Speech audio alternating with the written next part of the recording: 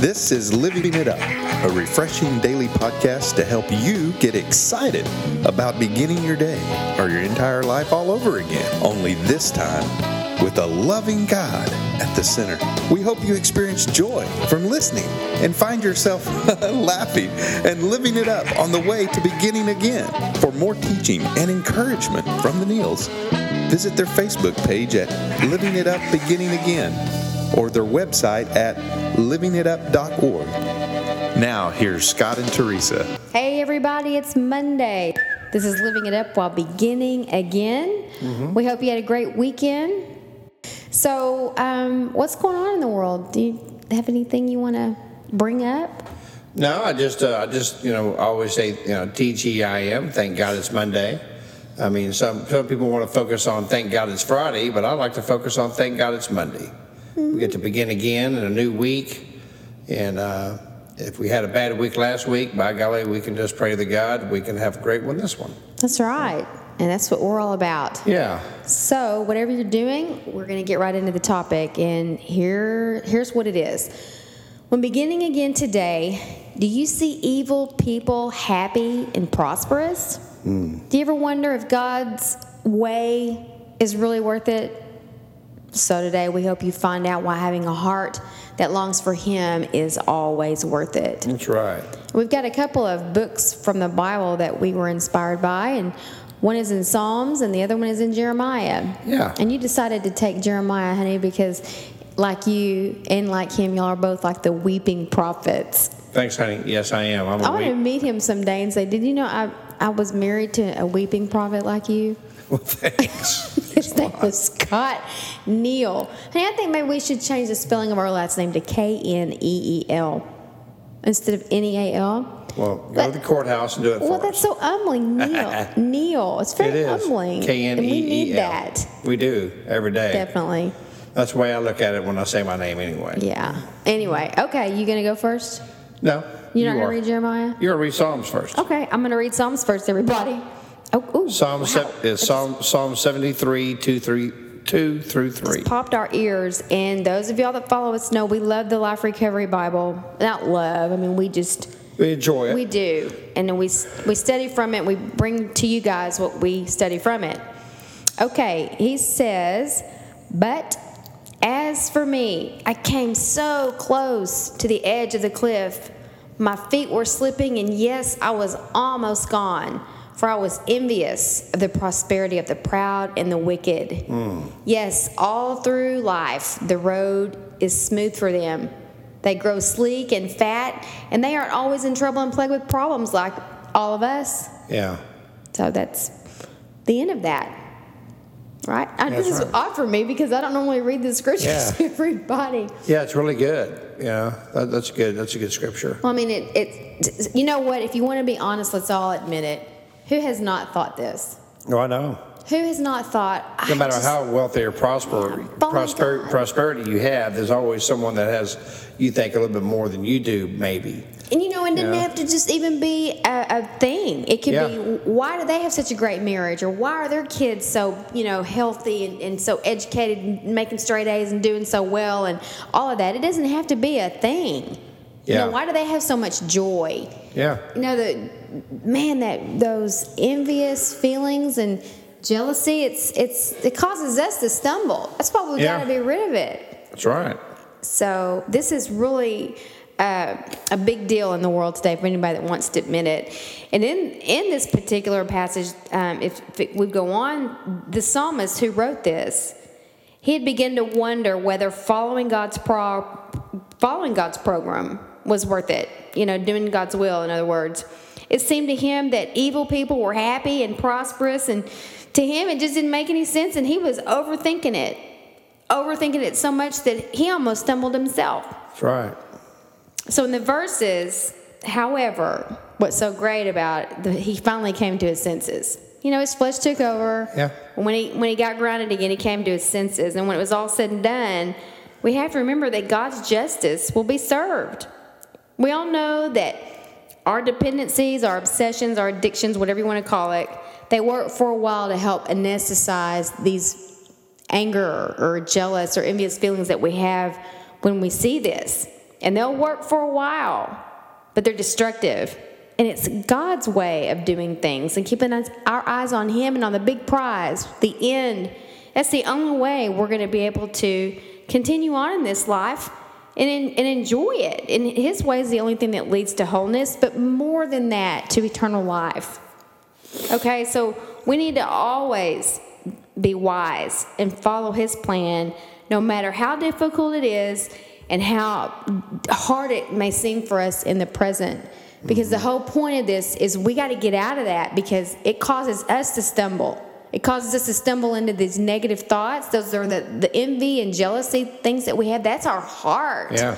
That's what God sees. The anesthetizing with the whatever it is, it just takes away the pain for a while. And so then we turn the tables, and that becomes our problem. Yeah.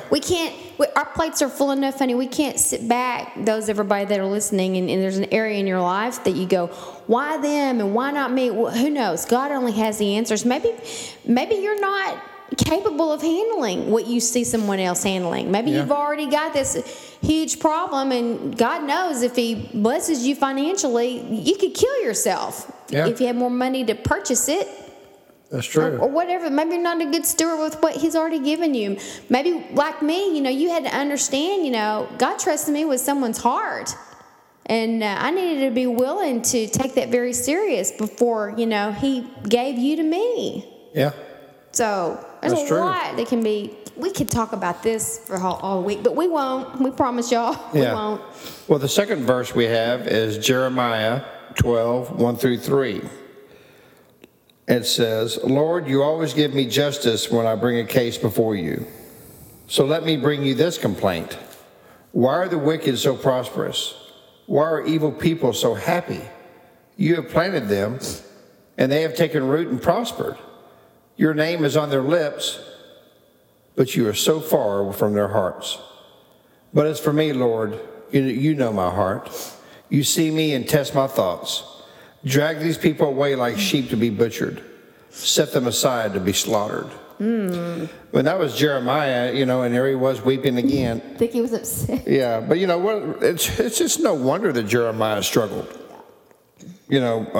Struggled so deeply with his calling. I mean, he was living in the midst of Judah's sin. I mean, he could see the godless lifestyles of Judah's people. And he knew God's concern about them, and their sin. So he asked the question, why do wicked people prosper? What's going on here, man? God answered that the wicked never prosper for very long. We should not allow ourselves to be bothered by this apparent success. If we do, we are the ones who will stumble. That's right. It may be difficult to be patient, but God's truth and righteousness do prevail always. Always. I remember growing up, my mom and I grew up with a single mom, and we had very meager means, I guess you could say. But what my mom always taught me was to appreciate everything we get. I wasn't growing up in the midst of the Lord at that time, but my mom did have Christian values, and that was one of them. She just wanted me to appreciate everything that I do receive. I remember, when I was young, with my mom, we were homeless for a while. Didn't have a place to live. And then when we did get an apartment, we had relatives, bring us food. It was very humbling. But we appreciated everything people did for us. And as I grew up actually in a very affluent neighborhood. I lived on the other side of the tracks. But I went to a school that had a very affluent kids in high school. They were all driving really nice cars and living in mansions and whatever that may be. And here's my mom and I in this little apartment. But man, I'll tell you what, to us, that was a mansion. Sure. It was awesome. They'd be eating T-bone steaks. My mom would be fixing us sloppy joes, And they were coming to your house. Yeah, and they were coming to, my friends loved to come to our apartment, there'd be 12 of them in our little apartment eating sloppy joes because it wasn't the food that they loved. It was my mom. Aw. Yeah. They loved being around her because she was the type of person that exuded that. Even though we're eating sloppy joes, she appreciated the fact that we had something to eat. And that's one way that you can get over envy. Do you appreciate what you do have? good. Or do you keep looking for things you don't? Seriously, ask yourself that question. When's the last time you just thanked the Lord for what you do have? I bet you he would appreciate it too. I mean, the God that I know never worries or says, "Oh Lord, here they come again with this complaint or with this want." The thing about... but hold on one second. I'm sorry, I thought you were done. No, but what my point is, he doesn't get tired of us coming to him with what we want or desire. But it sure would be. I think it sure would be nice for him, and that's what I try to think of daily. Yeah. It's just telling God, you know what, man, I appreciate what I have. Right. Thank you for what I have, man. Yeah, I've got a beat up old car, but you know what? It started today. Right. So anyway, that's just an example. No, and what I was going to interject here is the root word too of what we're talking about here is evil people. That's what makes it even more difficult. It's one thing to be working really hard or following the Lord and doing all you know to do, but when you see the evil, that makes it even more. It's like you just scratch your head and go, "Really, God? Yeah. Really? Yeah. These people are not only not following you, but they're evil." In our eyes, we see them as evil, but do we know their hearts? But I don't know. We are talking about some that are evil. Oh, We yes. don't know their hearts, but we judge them. Yeah, we judge them by their fruit. God knows their heart. Yeah, we just see them, the way they are. Yeah. So Yeah. evil and mean, I shake my head. At I do, yeah. I mean, there are definitely people like that, all around us. You kind of go, my gosh, But you know what, though? We've got a mansion in the hill, beyond the clouds, with the Lord of Lords and King of Kings. No matter what anyone has on this earth or will ever have. The old saying, you can't take it with you. Right. But what you can take with you is your salvation and your chance to really walk on streets of gold and look at that beautiful face. Yeah. Pearly gates. And just to be able to see Jesus, Right. man, that's worth all the money, all the prosperity, all the affirmation in the world. Is just to be able to bow at his feet. But you know what? If you think that you don't have enough, just think about one thing. The cross. You got everything, man. You got it all. Okay? And we know times can be tough. We experience them too. And sometimes we shake our head like, golly, man. How come things have to be so tough sometimes? But Jesus loves you. And for me, that's enough. That's enough. It is. And I think that we've pretty much said it all in here today. I think so. We want it to be thought-provoking. We hope there's something that, spoke to you through this. Well, Troy, our dog, I mean, some people can perceive him as being evil. Troy? No one is laughing but you. No, but he really is. But then we know his heart. Yeah. And so we know he is sweet, I guess. He just looked up at me. I wish y'all could see it when you said he was sound asleep. Anyway, we're trying to be respectful of people's time. Yeah, but anyway, you know what? Maybe right now you're thinking, golly, man, I am envious. And I do judge people. And I do look, around thinking, man, that's not fair.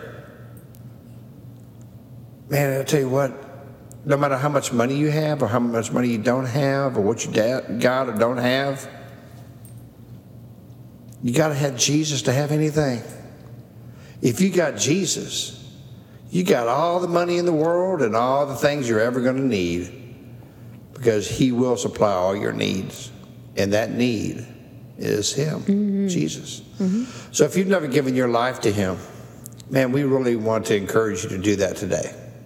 And after you do give your life to Christ, we encourage you to go to a church and get baptized. Baptism is not a requirement for you to be saved. Right. But it is showing the world, yeah, I'm all in. and following the footsteps of Jesus Christ, who was baptized. If he did it, that's good enough for me. That's right. So listen, if you've never given your life to him, or maybe you thought you had and you want to come on back to him, we pray that you pray this prayer of salvation and know that you are saved. Lord Jesus, thank you for who you are. Lord, I know you died on the cross, that you rose on the third day. And because of the cross, you say my sins are forgiven if I ask you from a sincere heart to forgive me. Jesus, please forgive me of my sins. Lord, I need you in my life. I give it all to you today. I don't want to be envious. I want to be all yours. In Jesus' name, amen. Okay. Well, thank y'all so much. And if you did pray that prayer, please email us at info@livingitup.org. And we'd love to hear from you. And until then, keep living it up While beginning again.